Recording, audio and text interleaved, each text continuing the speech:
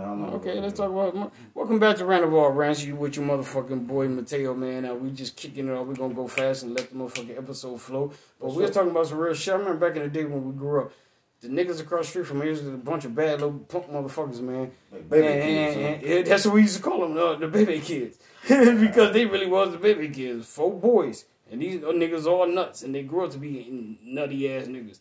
But man, I remember their mom got killed. And she got beat over. What she got? Somebody said a hammer. Then I heard motherfucker say a golf club. But I believe the hammer. I'm like, who the fuck in the hood got a golf club? Really? Who the fuck play golf? Yeah, anybody got no goddamn. I remember he beat the shit out the bitch in the head, man. And then, of course, man. I ain't gonna say of course, but yeah, she died. This wasn't no good story. Like, oh, she survived. She definitely killed her, man. And the nigga got caught because the nigga spit on her. And they got that nigga DNA. But this was the time when this happened. This was probably about, man, this was in the 90s. Mm-hmm. I'm talking like, nobody he probably spit on her because I bet he wasn't thinking about it now because nobody heard her DNA. Right. It was just fingerprints. Exactly. You know what I'm saying? That's when you went to jail and you put your finger in the dark black ink. And then you went and they rotate your finger. Yeah, take some paper, the motherfuckers come back. Have you been to jail lately? I have. And let me tell you, they are better than ever, man. Before, I remember I went to jail probably about 7 years ago. You put your hand on the globe. Mm-hmm. Nigga, the shit they got now.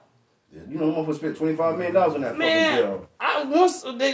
They put my motherfucking hand on that shit. I said, these motherfuckers know everything about me. They know my passwords. You know what, dude, it's scientific now, man. I went to that new jail myself, bro. Dude.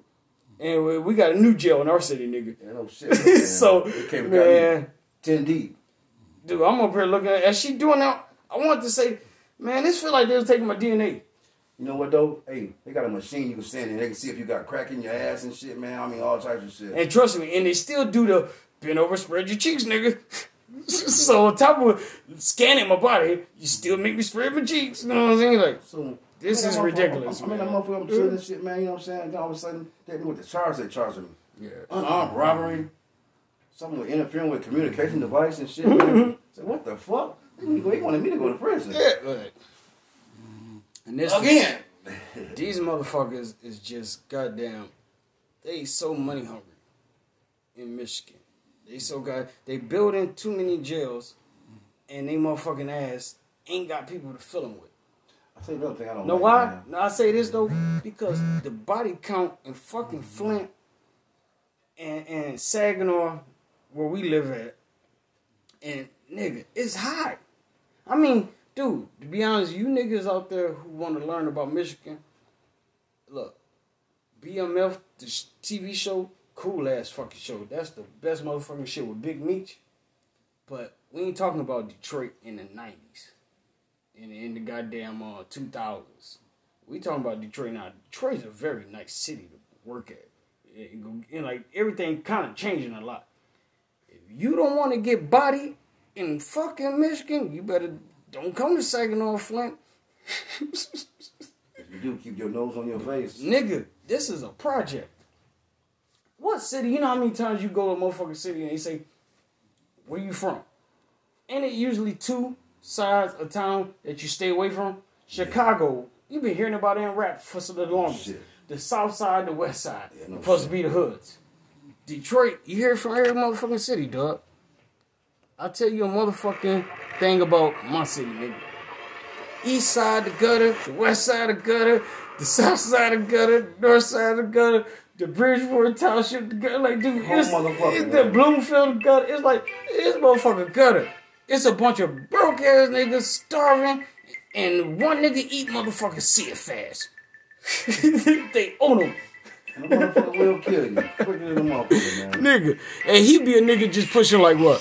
A goddamn quarter pound of weed and a quarter of coke a week. If he got that much. If he got that much. He might just lease the car in his sister's name. So he really front though. Man, I'm telling you what. Cause this motherfucker, look, it ain't about bragging about this motherfucker. Cause who the fuck want to brag about being around a city full of grimy ass niggas? Really, man. But at the same, what I'm saying is, you better watch your motherfucking ass and keep your goddamn mouth quiet. Because you'll never know when a motherfucker gonna try to touch you, dog. You know what I'm saying? Especially if you see the smallest of improvement. You know what I'm saying? Or bossing up. That nigga gonna be like, yeah, this could be my lick. Right, he might have a whole crew of niggas. Man, 6 niggas will eat your motherfucking $6,000 meal, dog. You know how petty that is? Nigga, they probably rob you for a car that's leased. That they gonna have to just party for like a week till the goddamn shit get tracked by the fucking place. And then you had $6 grand in your pocket. They go to your motherfucking house, kick it in, all your furniture was goddamn leased. You know what I'm saying? My thing is, though, I don't but 6 niggas will break it down like that. The thing is, you go in and out with your street shit, your business, but to be honest, man, if I'm gonna hustle off something, which I'm saying I won't do ever, I'm against selling drugs. Wink, wink. But, I'm not really fucking with niggas in the hood, man. And I mean that, bro. I told you. I said, I need you to have a 9 to 5, and I need you to be busy and always moving. And what I mean by that is, you know, a lot of people who move a lot faster in 9 to 5 and who love drugs usually are, you know, your blonde, you know, breads. But no, you know, but allegedly they say, and allegedly I sell drugs, I do not. Guys, I'm an entertainer, and this is why I'm here to present you with so much game and shit to the point you go just really believe whatever I tell you is a great story. But anyway, we just get back to the conversation. The guys who do this type of shit, you know, those are guys you really want to make money off of. Cause Brad can fuck around and get pinched for a fucking 8-ball and be like, look here, man, I don't know how to get my fucking car. Alright, I'm sorry, bro. You know what, look here. And that's a 17, 18-year-old. Now, if a fucking 35, 40-year-old, his ass is going, hey, come on, Tom. You know what the fuck I am? That motherfucker ain't going to jail, so he ain't gonna worry about telling on you.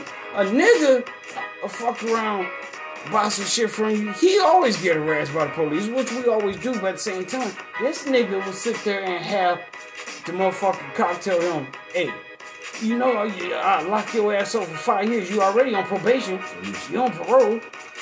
Right. Now, yeah, see, like we was talking in the episode before, niggas up in front, man, capping this shit. Now, see, that nigga might get nervous, right? Mm-hmm. What you would think, a sucking nigga, if a cop tell you he on parole? This nigga, trust me, he done got slapped up in the shower a couple times in the joint. So now he like, oh God, I'm not going back. Look here, they be like, where you get that half a gram? Look here, it's that one nigga, man. Nigga, you fucking punk. Really? We doing that, dog?